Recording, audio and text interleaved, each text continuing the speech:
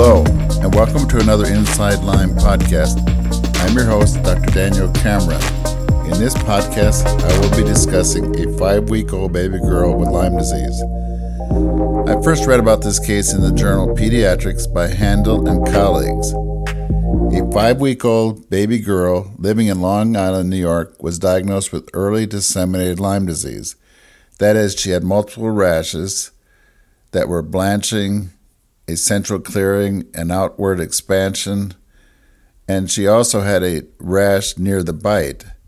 Early disseminated Lyme disease often occurs early in the illness when the bacteria has gone through the body and then back into the skin.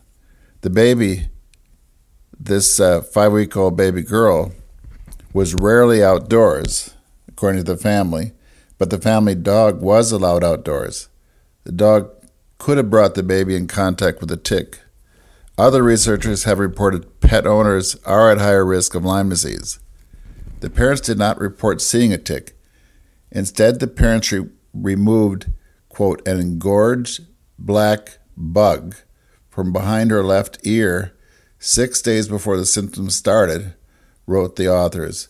Now, if the black, quote, bug, unquote, had been a tick, the risk of Lyme disease is as high as 20% because it was engorged. The fact that the bug was engorged means that the tick had time for the bacteria to multiply and migrate from the mid-gut of the tick up to the salivary glands.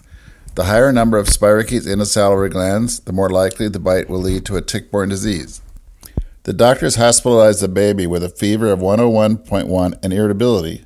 The tick-borne tests were negative, which is pretty common in early Lyme disease. The Western blot Lyme disease test was not performed as the ELISA screen was negative.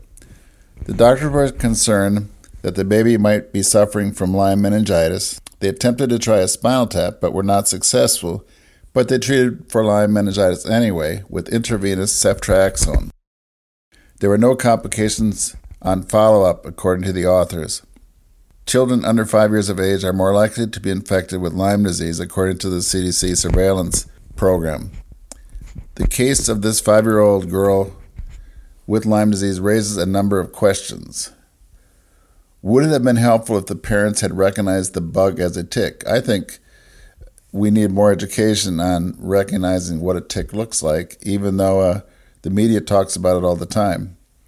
But the media always shows a typical tick crawling across a leaf or maybe one stereotypical tick. Would the parents or the doctors have recognized Lyme disease if the rash were single or atypical? I often find that rashes are overlooked or they're called cellulitis or a bug bite of some sort, but not Lyme disease. Would the baby have been successfully treated with oral antibiotics rather than intravenous antibiotics? In this case, we won't know. I'm happy that the girl did well, but often oral antibiotics work well when you catch Lyme disease early. What if the baby did not have a rash? Would the doctor have been willing to use clinical judgment to diagnose Lyme disease in a baby?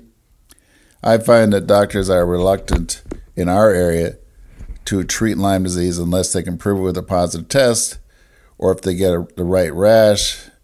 And sometimes they don't even treat unless there's a tick in the middle of the rash.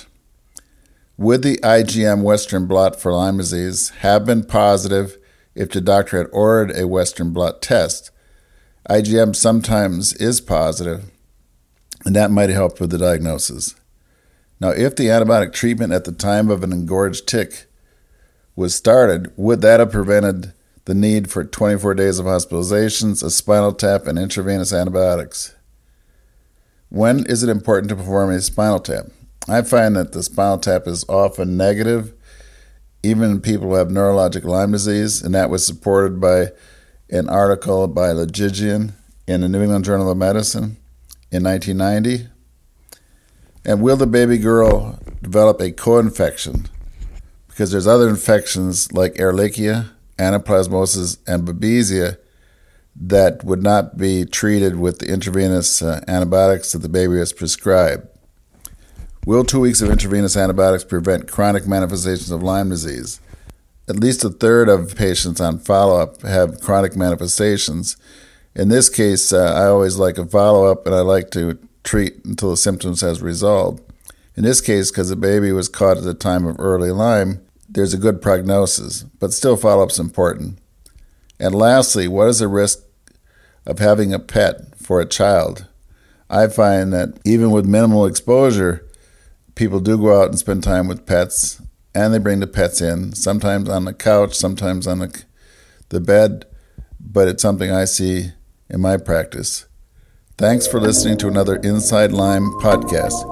You can read more about these cases in my show notes and on my website at danielcameronmd.com. As always, it is your likes, comments, reviews, and shares that help spread the word about Lyme disease.